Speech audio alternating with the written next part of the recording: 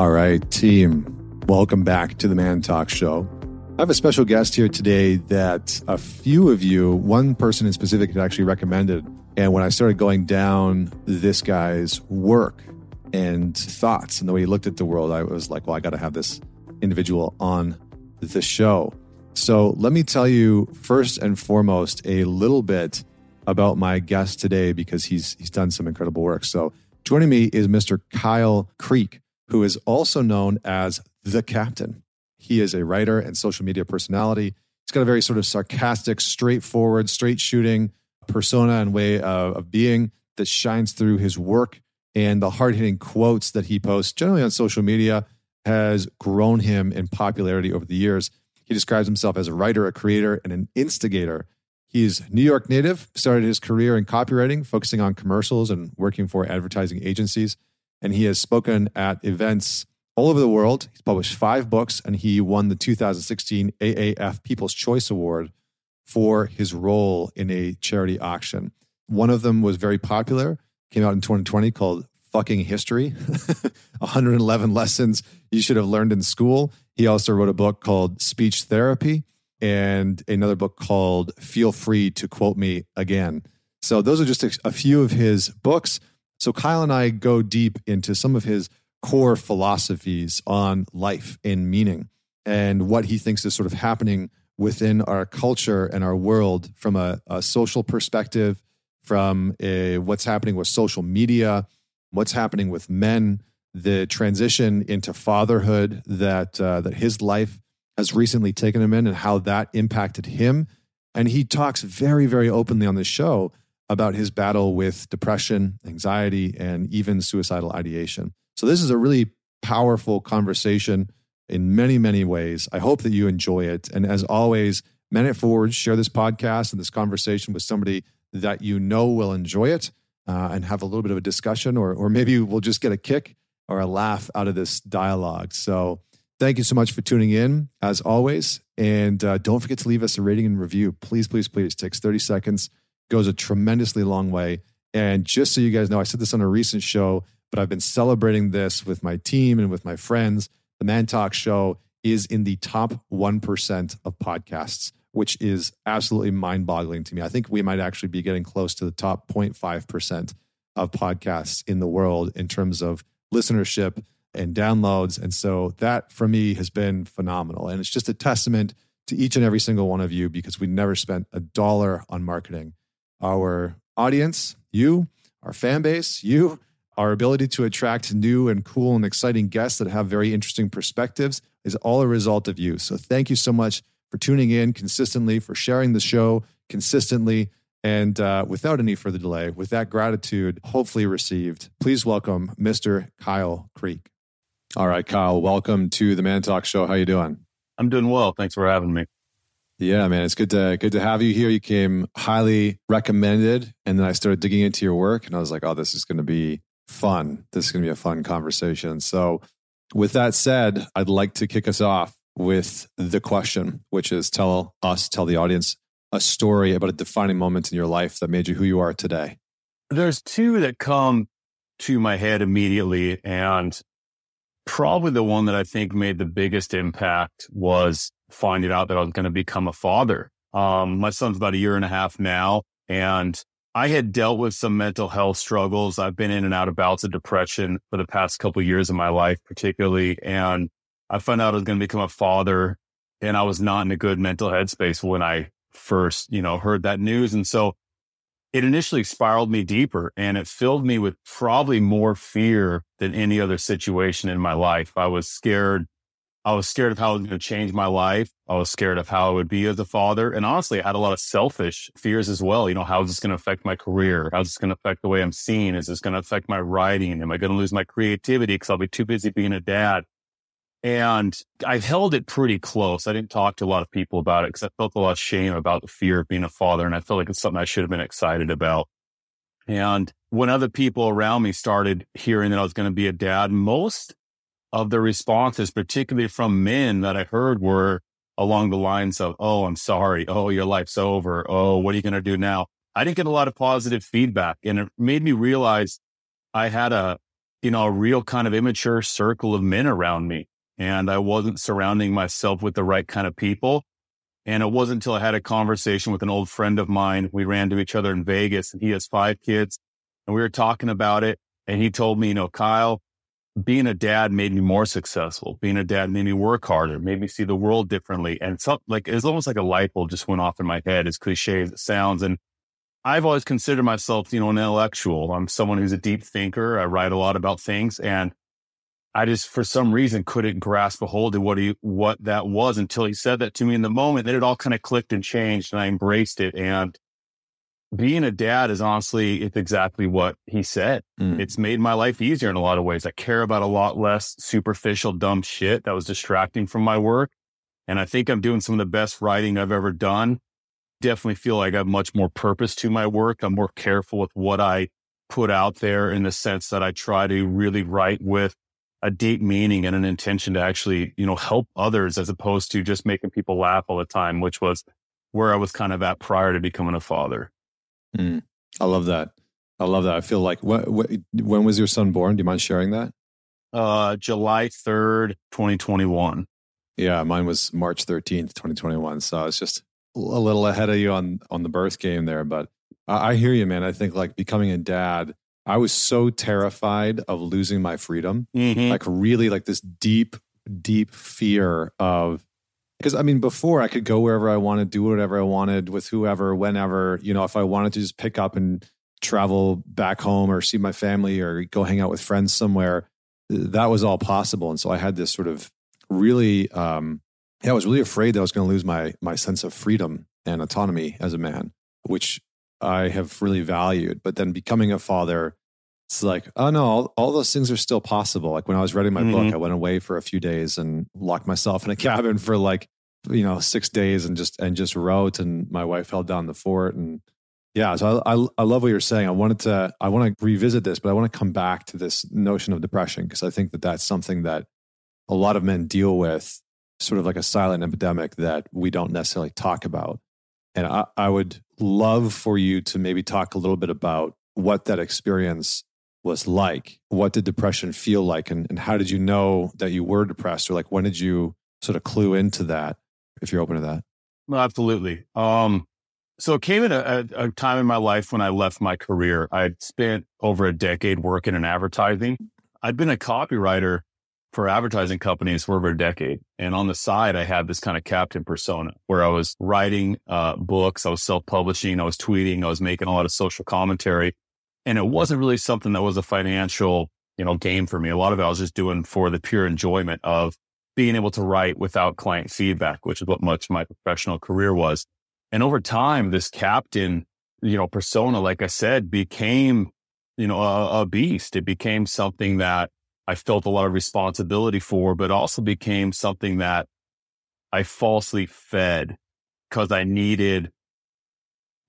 hate using this word, but I needed content. I don't like to refer to what I do as content. I really like to refer to what I do as work, because I do put a lot of effort into it. But when I was this captain character, I kind of just separated myself farther and farther away from who Kyle Creek was. And then I ended up leaving my advertising career.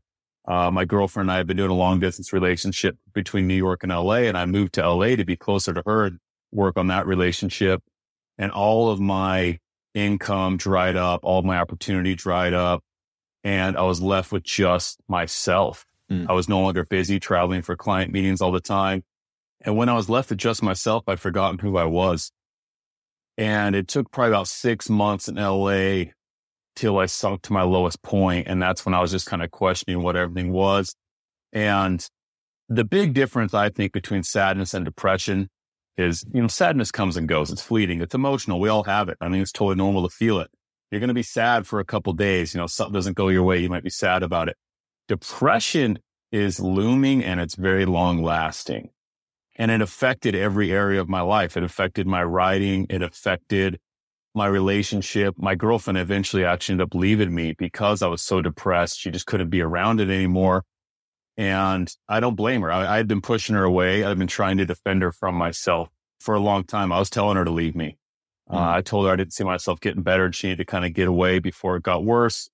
And it was one night when I started writing letters to my nephews, basically telling them, not to be like me. And I treated it at the time like a writing project, but really what I was doing is I realized I was writing a suicide note to them. I didn't have a son. I didn't have anyone to kind of leave some wisdom behind to. So I kind of wanted to do it with them. And that's when I realized how dark I'd gotten. Once I got past the ideation part of suicide and actually started really planning how, when, where, and why kind of thing. And I just had a night where I completely broke down. My girlfriend had left me. I was alone in LA. I went and got myself a hotel room, just kind of needed a change of scenery. And I realized part of my problem was trying to be this character online as opposed to myself. So I wrote a message to a lot of my followers at the time. I think I had about 400,000 followers. I wrote a message to everyone telling them, hey, listen, I know you guys have been following me. You've been taking a lot of, what I say to heart. And I just got to be honest. I've been struggling. I've been having a hard time and I need to take some time away. And I had deleted all the social media from my phone. I moved back home to Utah and I did the exact opposite of everything I've been doing up to that point. I stayed off of social media. I read books that I had been previously opposed to, books that I considered too spiritual or books that I considered kind of woo-woo. And I started seeing a therapist for the first time. I tell a lot of people I gave my therapist more money in 2019 than anyone else in that year. I went to a lot of therapy to try and unwind who I'd become and try and get back in touch with who Kyle Creek was. And I finally came back to social media a couple months later. And it was the first time I'd ever used my real name online. I had been authoring under this moniker for a long time to intentionally kind of separate myself. I came back and I changed my name to Kyle Creek. And I admitted that I had been dealing with thoughts of suicide and I felt like I was coming out of it. And the amount of support I got from men and also women writing me and saying, yeah, I idolized you. I thought you had the life that I wanted to live. And to hear you talk about it leads me to believe that I can also work on it, or I can talk about it. I had women write me who told me, I wish my husband had read this 2 weeks ago. He just killed himself. I wish my son had read this a month ago. He also killed himself. I heard thousands of messages from people where I realized my vulnerability was more powerful than anything I'd written up to that point.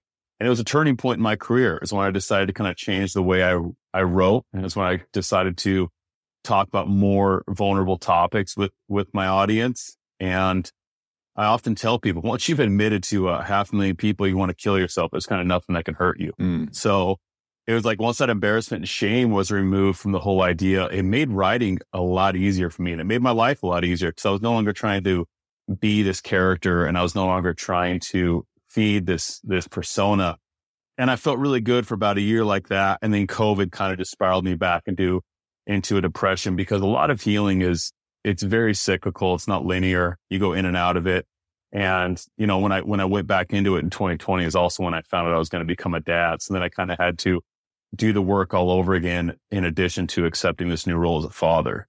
I appreciate you sharing your story and the impact of that. And I agree. I do think that vulnerability and the transparency is what allows other people to, it's like an opening, it's like opening a door for the people to admit what they've been going through or hiding behind the scenes. And I think that it can be incredibly powerful. I'm curious, and I've heard a couple of people, like I think Jim Carrey says, depression is your body's way of saying fuck you. And I've heard this notion of like depression is something that is unresolved in the past. Anxiety is about the future and depression is about the past. And I'm curious about, in your journey and all the work that you did, how did you begin to sort of define what was causing the depression within your life? Not that we necessarily need to look at causality, but I think for some people to have context or to contextualize some of the things that can lead to depression, I think that's pretty important. So I'd love to hear your sort of take on that. For me, I believe much of my depression was caused by self-suppression. And that is denying who I really was or what I really wanted in life. And that came from trying to continue on with this captain character, or deny what Kyle Creek was. I denied the fact that I wanted a relationship. I mean, you talk about your freedom. I didn't have a serious relationship until I was 33. I very much lived the single male lifestyle, and I was living in New York City as a high-ranking creative director, and I made a lot of money, and I traveled, and I partied, and I did everything that a single guy or you're told a man should do, and I did it probably better than anyone. I often tell people I had Tuesday nights that were better than anyone's New Year's Eve celebration. And that was just very common. It was the lifestyle I created for myself.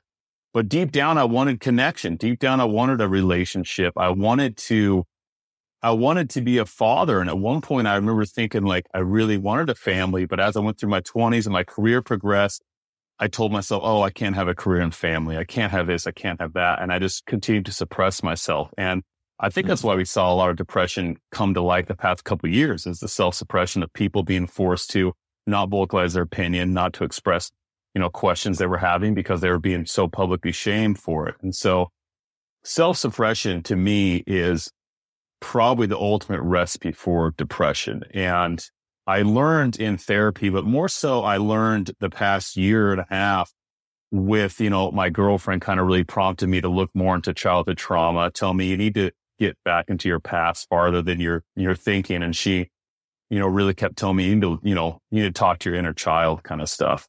And I read a couple of books about it. And in doing that, I realized I grew up Mormon. I grew up LDS. I grew up in a religion that was fairly conservative. I grew up fairly suppressed. I didn't talk about my emotions as a teenager because when I talked with my parents about them, the answer was usually, you need to read a scripture. You need to pray about it. You need to go talk to your bishop about it. And that's not what I needed. What I needed was someone to talk to me as a human. I needed my parents to relate to me as parents. And I'm not knocking them in any way. I have a fantastic relationship with them today. But at the time, I didn't need to hear the scripture bullshit. And so what it did is it caused me to stop talking about it. And I suppressed everything. I never told my parents about anything that was going on in my life in high school, my friends.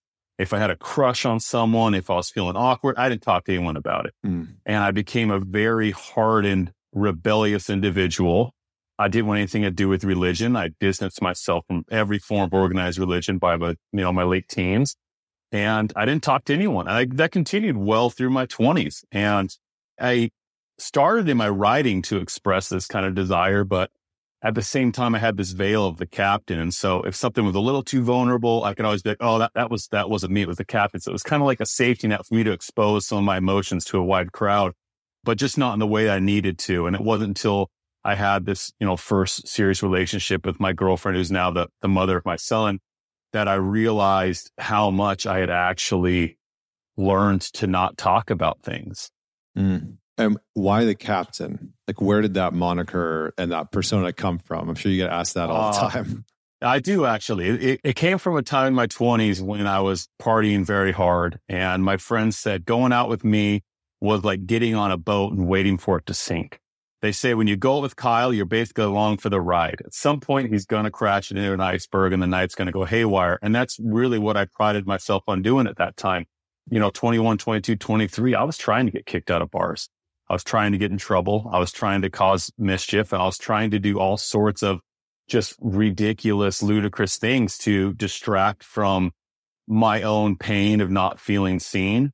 You figure if you get attention that way, it kind of helps you deal with the fact that you're struggling with anything internal. And that's where the nickname came from. So when I first started making money as a writer was in advertising. It was the first time I was able to collect a real paycheck. I had an apartment. I bought myself a truck, and I was very grateful that I was able to get paid to write, and I didn't want to lose it. And so when I started tweeting and started being active on social media, I was really paranoid of my clients or my boss at the time seeing something I wrote. And, this is when cancel culture was starting to kind of come about. So I didn't want to use my real name online. I didn't want them to be able to find me. So I used this captain character, and that's really what it stemmed from, was just kind of to protect Kyle Creek. And it happened in a multitude of ways as it went on and it grew. It's interesting, man. I mean, it's interesting to see how that part of your personality came into being. And then I would imagine over time, you've had to reconcile with that part, integrate it, reshape it, allow the more authentic version of who you are to sort of permeate into that captain character. Oh, absolutely. I go back and read some of my older work and I fucking cringe. Same here. Same here, buddy. That's the beauty of having written so many books, is I can kind of see my growth. And I was asked this recently at a book signing, is there anything you want to go back and change, or anything you want to go back and rewrite? And I don't, because I like looking back on it. At the time, it's how I felt. At the time, it's how I saw the world. and I don't regret it. I meant it and I've learned from it. And there's a lot of stuff I look back on and I cringe, but in like a good way. I'm like glad I don't think that way anymore. I look back and go, damn, like I'm so glad I'm not that person anymore. But the captain was always me. And I always tell people this, like there was very much a persona to it, but it was always me. I always tried to write authentically. And I've always been a big proponent of not, I even told people this in my advertising team when I was overseeing people, don't lie in your copy. Don't lie in what you write. Don't make extreme, absurd opinions that aren't truthful. Like be truthful about what you say and write in your copy. And I did that with everything I wrote online. Granted, I just did them with a veil of, a hardened emotion or, some kind of very obvious boundary line there sometimes. So when, your career shifted quite a bit and, obviously you're an author, you talk about certain subjects in such an interesting way. I was curious, like when people ask you what you do, how do you describe that? Like, what's your response to people when you get the question at parties and everybody like, what do you do, man? Like, what do you do? How do you describe that? I tell people I'm retired. That's always awesome. My first answer because then they don't really have much more questions after that. I've been doing that for years. I just tell people I'm retired, but it usually will eventually evolve to where I tell them I'm a writer, and I don't refer to myself as an author. If I do, it's usually like an accident. I believe writers write about the state of the world, and I believe authors create worlds. I save authors for fiction writers, and I think it's much harder to create an entire world from scratch. And so it's kind of my way of paying a nod to the fiction writers that are good out there. And hopefully it's something that I'll branch into, that novel aspect at some point. But I describe myself as a writer. And then I don't like talking about it much. Like if people kind of ask, I say, yeah, I've written a couple books and you can follow me on social media. And usually by then they can kind of tell I'm not really feeling the conversation because like you said, it's hard to explain. It can go a lot of different ways. It used to be, when I was still in advertising, I would tell people I was a creative director because that was my official title and that was kind of easy. But yeah, writer or retired usually suffices pretty well. I love that. When my wife and I went to this wedding, one of her friends was getting married and it was a pretty bougie wedding. It was like the most expensive wedding that I've ever been to in my life. And we were at the opening party and I run a men's mental health organization. So when people ask me what I do, I always sort of have fun with it in the beginning. And we're sitting at this table and it's probably like all hedge fund owners and, guys that work at banks and CFOs and shit like that. And the one guy's like, "Oh, what do you do?" And I was like, "I'm a trust fund baby." And and just like floated out there. And my wife just looks over at me like, "What the hell are you doing?" So I relate to the I'm retired. I've liked sort of messing with people. I was going to say, you should have told those bankers you help men recover from that job. Right. Yeah. It's like when you have your moment, when you finally realize this job isn't for you and you're not really contributing to the world, you're going to come to a guy like me. Yeah. You're going to come see me. Yeah. I'm going to help you out of the malaise and the confusion. One of the things I was really excited to talk about with you is twofold. One is culture and the other one is social media. Because I noticed that you've had, a good amount to talk about. And I think over the last couple of years, culture within our country has just been a nightmare. It's just been kind of like the civil war that's been going on. And so I wanted to just get your sense of like, what the hell do you think is happening within the culture of the West, within the culture of North America right now? And where do you think that individuals or groups within this culture are going astray, are struggling? How do we bridge some of the divide that's happening? I just kind of wanted to open the question up and then maybe we can drill down on some of these pieces and see where social media fits in on that. I think we are seeing self-suppression at a massive level. I think we are seeing the elimination of individuality and we are seeing a real push towards conformity.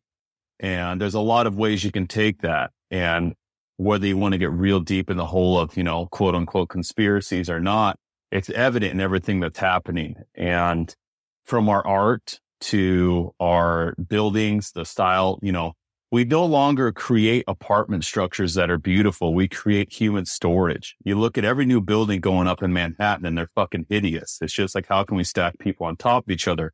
And then you go somewhere like Europe with some time-honored history, you can see a lamp post with more detail and more ornate architecture than $1 billion skyscraper here in America. And I think it's happening all over the world. I think part of what the issue is, and I'm glad you brought up social media, is the algorithms. I think algorithms have taken a lot of the enjoyment and spontaneity and creativity out of social media. I mean, back in the day, I used to love Instagram, like 2013, 14, 15. I thought Instagram was really fun. I thought you could go on there and see a lot of different ideas and meet a lot of weird people. And now it seems like you go on there and everything's the fucking same. Everyone's using the same filter. Everyone has the same opinion. They have the same outrage. My girlfriend the other day was showing me pictures of her friends, and she was saying they all look the same. They all have the same filler. They all have the same eyelashes. And whether it's celebrity influence or whether it's filters over time, fucking with the way we perceive ourselves, individuality is disappearing. And that's why I also think there's been a real sharp rise in mental health and depression the past couple of years. Like I said earlier, it's that suppression. A lot of people were told they had to suppress their beliefs the past couple of years because they'd either be deplatformed, they'd be painted to be a bigot, or they'd be seen as... Everyone's afraid to be mislabeled. That's another thing that's causing suppression, is this label, trying to box you in every time. And I've had a lot of people over the years, when I've made political commentary, they'll say to me, why aren't you picking a side? Are you right or are you left? I can't tell where you are. And I tell them I have chosen a side. I've chosen the side of the people. I'm on your side. I'm on my side. I'm on his side and her side. I'm on the side that respects being different and unique and having, arguments and still being friends afterward. And that's what is killing culture, our inability to be unique. And I think the real problem is you have a lot of people that are thinking they're unique or claiming they're unique, but they're just jumping on whatever the trend is that supposedly is painted as unique that month. I've never had a TikTok. I think TikTok's probably one of the biggest purveyors of this bullshit. Everyone tells me, oh yeah, TikTok has the best algorithm now. That just scares me away from it. And that's kind of the reason why I step back from social media myself. I don't use it as much because I just think it's boring. It's just so boring. It's all the same.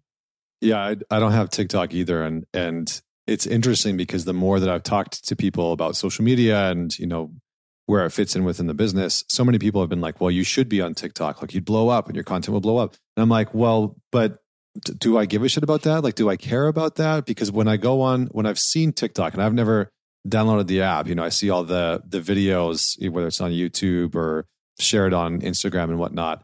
It does all look the same. It looks like there's this sort of like conformity that's very pervasive, where everything looks the same. Like the videos, all the mental health videos pointing at, it's like the 5 things you need to do to help your anxiety, and people just pointing at words on the screen. It's like, well, is that helping anybody? Maybe it's supporting some people and getting some basic information, but is that genuinely long-term creating any viable change or support? And I really struggle to believe that it is, Well, the answer to that is no. The reason people are all making the same video is, again, they're trying to feed these algorithms. One person that has shown that this worked for them, maybe they had a video that went viral doing that, so everyone copies it. And I wrote about this actually in 2020. I said, we're expecting too much of people. We're, having this critical thinking is expecting too much of people because a lot of people haven't made a personal decision since 2007, since Facebook came about. And I made it in kind of a joking manner, but I meant it in the way that you see a lot of people online, they'll post a photo and say, should I cut my hair? Should I shave my beard? Should I wear this outfit or that outfit? And I usually respond, you're a fucking adult, make a decision. A lot of people over time, these small decisions that you think aren't a big deal, if you've been doing that year after year after year, you put a poll on your Instagram. Should I move here? Should I move there? You are detaching from your own intuition. You are detaching from your individuality. And now the major decisions or the small decisions you're making for the masses. And then you over time, you don't realize the neuroplasticity of your brain. It's changing. The way you think about things is changing. And so when you're faced with a big decision, when you're faced with something, as significant as, what we've dealt with the past couple of years, you're not in a place to critically think. And you're very quick to jump on the bandwagon because you don't have trust in yourself.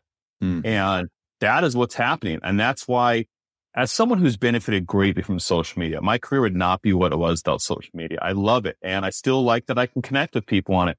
Life was better before social media. I think it was more enjoyable. I think people were happier. And I think there was a hell of a lot more individuality and creativity. And this is why I constantly tell creators, do not refer to your work as content. Content in and by definition is something that's meant to be an advertising or a marketing or an algorithm specific, medium. You do not make content. You create works of art. You write songs. You paint paintings. You don't paint content for the day. And really, I just want to encourage creators to take back that control and realize that what you're doing is significant and beautiful, and you don't have to post every day. You don't have to feed this bullshit. Yeah, I love that. Because I think I was listening to a conversation with, I can't remember how to say his last name, but his first name is Chamath. He's a Canadian billionaire and investor, young guy.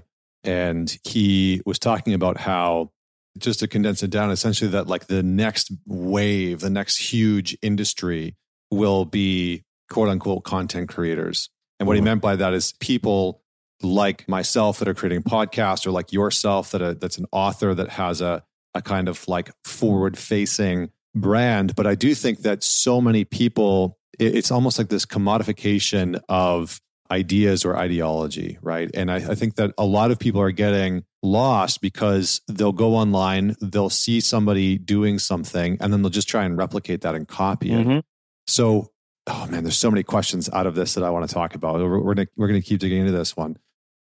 One of the things that I was curious about is, what do you believe outside of the algorithm? What do you believe is causing some of this crushing of the individuality and the individual voice and this self-suppression that's happening through online? Like, what about us as human beings has this kind of proclivity towards conformity? It's our deep need for connection. Studies have shown for a long time the most beneficial thing humans can have is a community. We want to be a part of things as much as we want to believe we're a lone wolf. I mean, I have solitude tattooed across my knuckles, for God's sakes. I mean, at one point in my life, I was all about like, oh, I'm a lone wolf, but this is what I am. We need to be accepted. We need people around us. And social media has provided a way for us to have that acceptance at a massive level. And that is what the cause of all of it is. Rather than connecting with our friends or our neighbor or, meeting someone organically at the store, we're seeking it online. And I like that you brought up the word commodity, because we have largely become commodities. You look at dating apps. Dating apps have made everybody a commodity. And I think those have contributed to depression.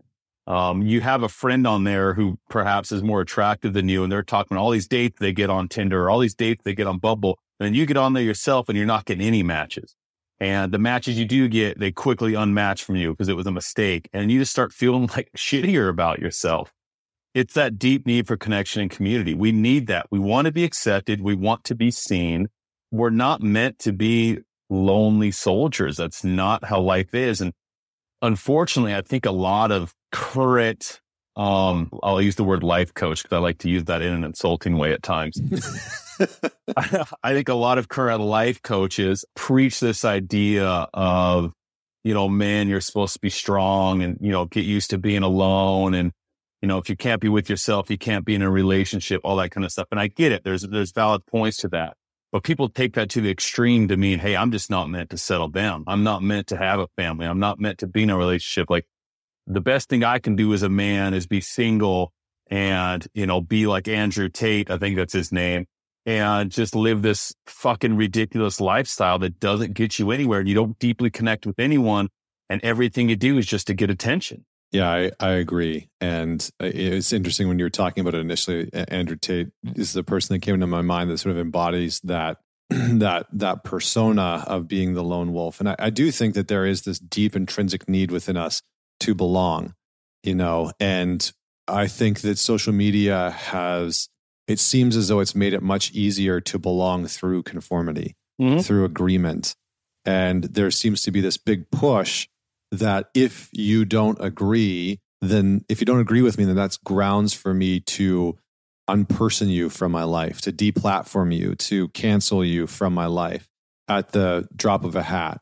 And I don't think that we've ever necessarily experienced that. I mean, it's like the closest thing that I can get to it is like reading about the witch hunts, of the old days of like sort of seeking out people that were in this position of being like the villains, or having something wrong with them, or the Crusades, I think was another time. It seems like we're going through like a technological crusade in some way.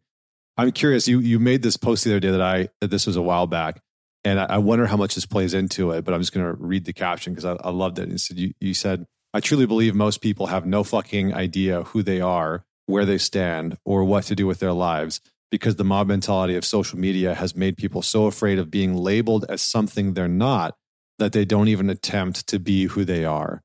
And so I would love for you to just dig into that a little bit more and talk about the fear that most people have around being labeled as something that they're not. Yeah, I mean, it's something I touched on earlier. And the problem with fear in any aspect of your life is you make the wrong decisions almost every time. If you let fear guide you, you make inauthentic, you make decisions that are safe, and you make decisions that you ultimately hope are going to alleviate that fear. And we've seen so many powerful people, or so many people that we've respected, get deplatformed over the past couple of years for expressing themselves. Or perhaps we have a friend who, posted something controversial and you watch the mob attack them. And when you're not sure of who you are, you doubt your ability to survive something like that. If you're not very confident and you see this happen to someone else, you think, holy shit, if that happened to me, it would be the worst thing. I couldn't deal with it. I couldn't handle it. And luckily for me, when I first started using social media, I largely started because I wanted to ruffle feathers. I used to tell my friends, if I don't lose 100 followers, it's not a good post. So I got pretty used to upsetting people. It was something I was comfortable with. And I would not have the following I have today if it wasn't something I'd gotten comfortable with. And it was easy for me to do, like I said, because I had this persona of the captain. I kind of used it as a way to protect myself so I could make these harsher statements. But the point I'm getting at is when the time came in 2020 and 2021, and I saw the division that was happening, and I wanted to post stuff that would encourage people to question, encourage people to come together, I was comfortable getting fired upon. It's the same thing I talked about earlier. When you don't make decisions for yourself over time, you lack that ability. But on the flip side of that, because I'd done so much of it over time, getting people upset, I was ready to be fired on. And I had my first major book deal was set to release August of 2020.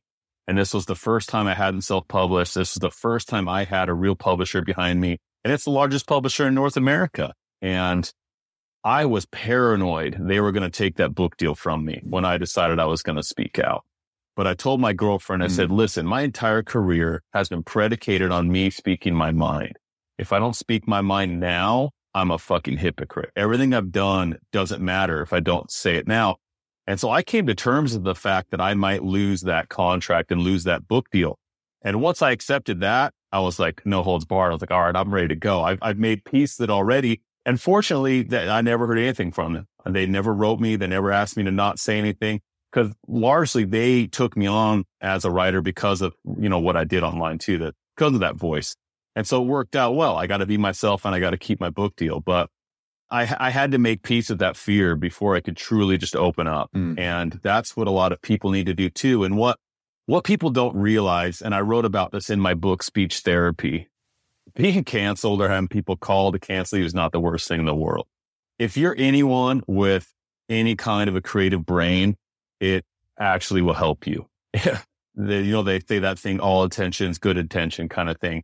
Unless it's something really awful you did. Like if someone tries to cancel you and it becomes a big deal and say the news is covering it and you're a creator of any kind, that's actually going to help you. I'm not saying go out there and try and get yourself canceled, but realize that the blowback is almost always met on the other side with just as much support. That idea and that acceptance and realizing that is going to help you be yourself more.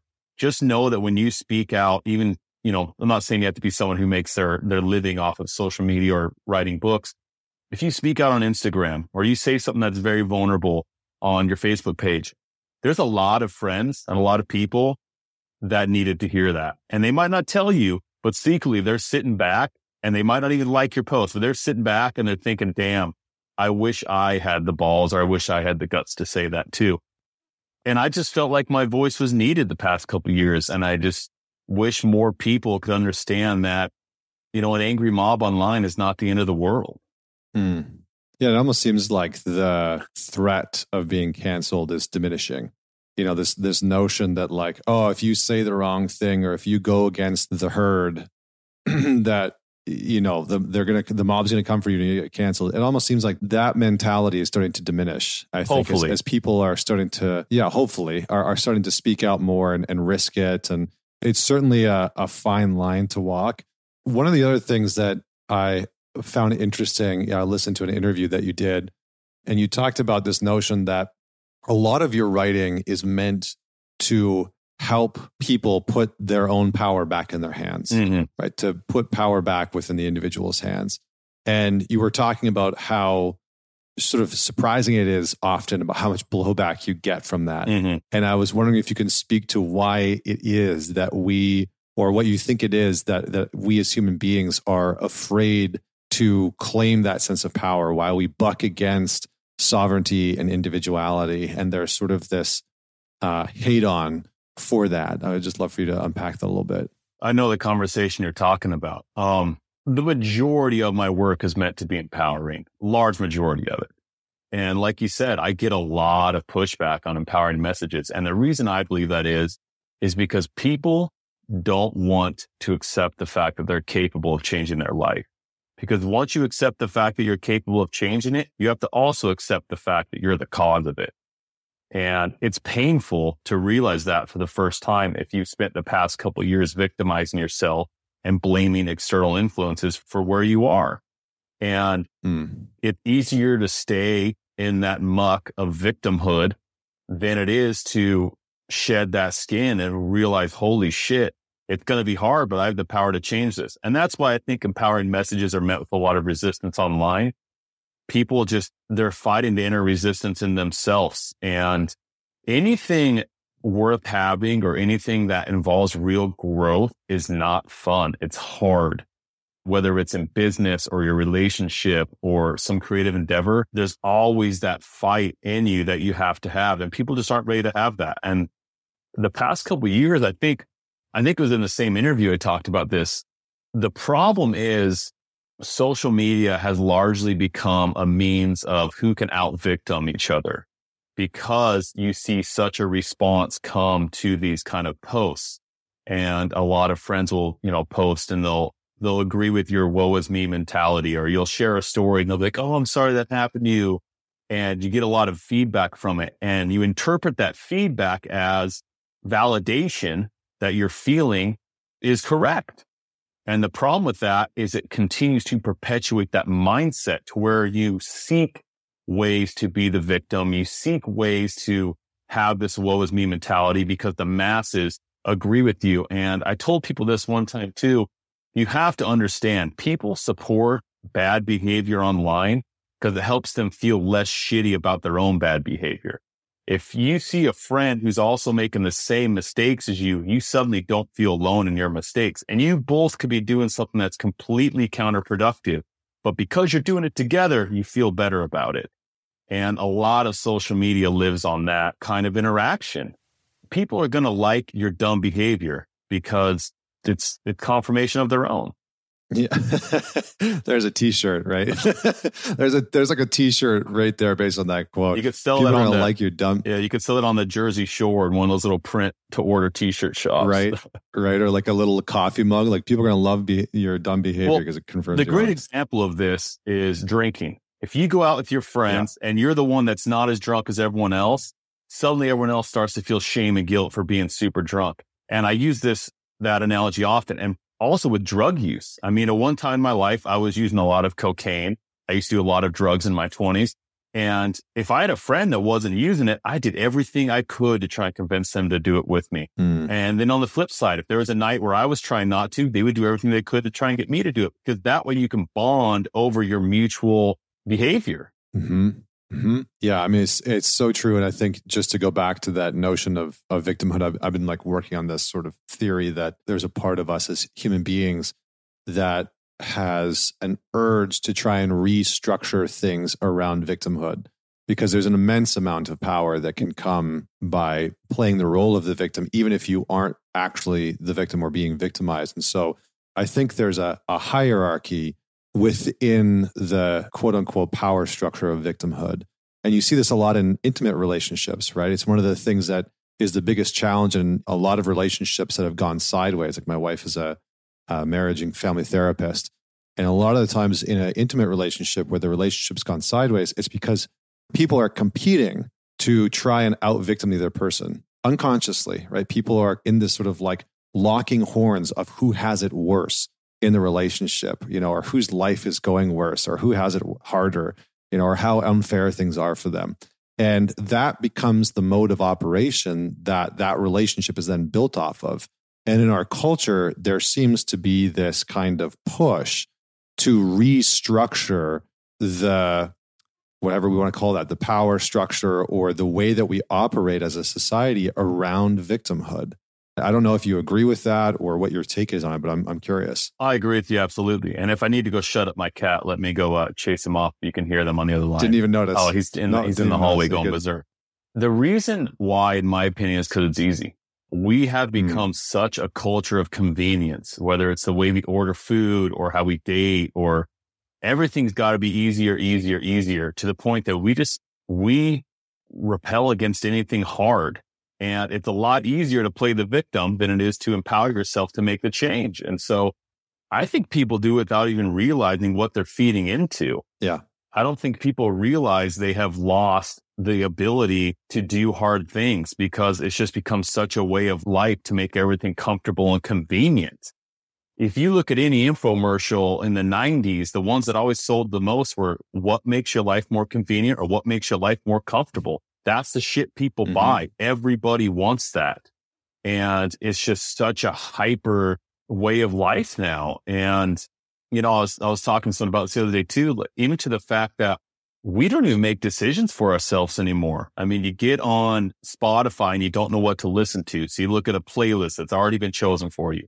You don't know what to watch on Netflix. So you look at suggestions that have already been made for you. You don't know what you want to look at online. So you look at the algorithm that's already fed stuff they think you'll like.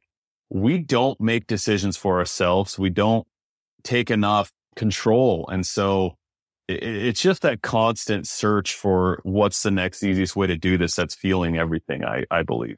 Yeah, and it's interesting because that notion does seem to be permeating a lot of different aspects of our society. I mean, even if you look at the therapeutic industry and sort of like quote unquote self-help and personal development, I see a lot of people hawking change and healing in this sort of comfortable way. Like it'll be quick and it'll be easy. And you just here are the 5 steps, and then BuzzFeed it. And it's like, no, man, like that shit's hard. Grieving is terribly challenging sometimes and can last for a long time. And that's not an easy thing to undertake. It's not a comfortable thing. And nor should it be, that there's value in discomfort. And I think that's part of what I'm hearing you say, if I'm not mistaken, that there's value in discomfort. That's where you learn. Everything you learn that's worth a damn in life is going to come from a struggle or something you had to work for. And what you just said is why I use the term life coach in a derogatory fashion. I think anyone with more than 10,000 followers has been told by one of their friends, oh, you should be a life coach. And they see it as a money grab. And they start thinking, all I got to do is create these videos of me pointing to 5 different things that'll change your life. And now I'm a life coach. So I can charge people $5,000 a month for my expert opinion. I don't even know where I was going with that. But when you started, as soon as you said that, it clicked. It's like, that's why I dislike life coaches. It's the fact that they tried to make everything so easy, and it's no longer like the deep 6-month work or the 12-month work that it requires all of the time to have that real change in your life. Yeah. And it's all the same stuff. They're all parodying the same thing. It's all take a cold shower, make your bed in the morning. And it's just that same stuff that everyone's. Well, hey, now cold showers. Come on now. Listen, I'm not knocking. Easy there. I take cold showers myself, but it's the fact that everyone is still just parodying the same thing. No one's coming at it with any real knowledge of how to work through grief or how to work through trauma or how to rewire aspects of your brain. There are a few that are. There are some that are doing a really good job, but the vast majority of life coaches are going to give you the exact same info that you could find by Googling life coach on YouTube. You'd probably find 1,000 videos that have the exact same opening. Or how to deal with depression or how to deal with anxiety. You can just Google that and get very similar results. I mean, it's interesting. Like I just interviewed Dr. Nicole LaPera, who's the holistic psychologist. I think you're familiar with her work. I just read her book, How to Do the Work. I finished it probably less than 24 hours ago, honestly. Oh, cool. Yeah, we were having this conversation, and my wife and I have had this conversation about how there is this sort of over commodification of healing. You know, and I think it speaks to what you're talking about, which is that there are a lot of people that are in pain mentally and emotionally. You know, there's a lot of people that are hurting in our culture. And I think what's wonderful about what you're talking about is that you're sort of purporting this notion that comfort is maybe not the path out of that suffering. You know, that maybe things have to get a little bit more uncomfortable first before they're going to get better. So I want to be mindful of your time in our conversation today. And I wanted to come back to this conversation that we started this podcast with, which is about becoming a father. You know, one of the things that I've grappled with in having my son is just this notion of like what I want to teach him and how do I safeguard him from the fucking like insanity of the world sometimes, and social media and technology and online opinions and all that kind of nonsense that's out there that can really erode one's sense of self and individuality. And I was curious about how you think about that. You know, do you look forward into the future and wonder how you're going to support your son, what you're going to teach him? Like, what are some of the valuable lessons that you want to try and instill into him? And how do you want to operate as a father in his life? Like, what are some of the important tenets that you think a young man will need in today's society? I absolutely have the same fears that you have when you talk about that. And it's largely why I read Nicole's book. Also, my girlfriend's been pushing me to read it for quite some time. And what kind of, kept me from reading it was the fact that I saw her as a social media personality. And I just thought, oh, this is just another one of those social media personalities that's just going to put out a book as a money grab. And so I was opposed to it for a long time, but I read it and it was a lot of very valuable insight when it came to my own childhood, particularly with, my religious upbringing. And I'm not as concerned with protecting him from the world as I am with protecting him from myself. And what I mean by that is I don't want him to inherit the traits that I dislike or the traits that I know have made my life more difficult. And that's largely what started me down the road the past year and a half of trying to unwire what caused me to be who I am. A lot of it very beneficial, but a lot of it has made my life harder than it needed to be. And one of the primary things that I would like my son to know is that it's okay to not be okay. And I know that's a cliche and it's said quite often online, but I always felt that I had to portray to my family that I was fine. Particularly, I wanted to prove to them that I was good without religion in my life. Like, I don't need your religion. Look how happy I am. And so it caused me to not talk about a lot of things that were bothering me. And if my son grows up knowing that he can talk to me about anything and everything at any moment, that means more to me than anything else. Whether he tries to follow in my footsteps or whether he picks up all these other things, that's great. Obviously, every father likes that. But my primary thing is him just knowing he can come to me and that dad is either going to help him fix it or he's going to help him work through it. And if I am in my 60s and, he's in his late 30s or 40s and he comes to me with a problem, I would love that. I would love to know that even at that point in his life, he still sees his dad as someone he can rely on. And so everything I'm trying to do with raising my son is hinged around that. Just him knowing that there's always an open door on my life. And so one of the things I've been very cognizant of recently is when I'm in a bad mood or when I'm dealing with something frustrating, I realize he picks up on it now. I mean, it was the other day I was very frustrated and I was verbalizing something. I was using my hands a lot and he started doing the exact same behavior back to me. And I was like, holy shit, like he is too young to be doing this. And that was kind of another kick in the ass to be like, listen, you need to handle stress better. That's probably my biggest issue in life is how I handle stress. I've gotten much better at it, but that's been the cause of a lot of things for me. So I'm just really trying to do the work myself so I can set the right example for him to know that, it's okay to be disliked. It's okay to be yourself. It's okay to have different opinions. I mean, you're going to have a lot of hurt and pain in your life, and that's part of it. I'm not trying to protect him from pain. I'm trying to ensure that he knows there's always a way through it. I love that. I appreciate you sharing. I appreciate your honesty, and really appreciate the work that you're doing. For the folks that are out there and, maybe got curious about your work, your creativity, your art, where would they start? Because you've written quite a few books. And if somebody wanted to go buy their first book and learn about the stuff that you've put out in the world, where would you suggest that they start? Which one? Speech Therapy is the book I think I feel the most proud of. And when I wrote that book, I wrote it last fall. I actually wrote it with the intention of, if my son were coming to me with this problem. So basically how the book is structured is I took like 52 situations that are going to happen to all of us in life, whether you lose a job, you get broken up with, or even the little dumb shit, like you wake up on the wrong side of the bed or you're sick and you're not feeling well. All that kind of stuff that can mentally derail you, and something that can happen in a moment can end up ruining your whole week or a month or years of your life. If my son came to me with any one of those problems, what is the conversation I would have with him in that moment? And that's why I call it speech therapy, because they're meant to be conversational, short speeches that kind of help pick you up and redirect your focus during that time. That book I'm most proud of because honestly, if I had had that book in my late teens, early 20s, I would have got a lot of benefit out of it. The book that I'm most known for is Fucking History, which is a take on learning from the past, but I've done it in kind of a humorous fashion where the way you can get through heartbreak is by learning how this queen got through heartbreak, and she happened to burn down her ex's kingdom and take it back and behead everyone in his noble family. Like really kind of crazy, twisted takes on history is what that book is.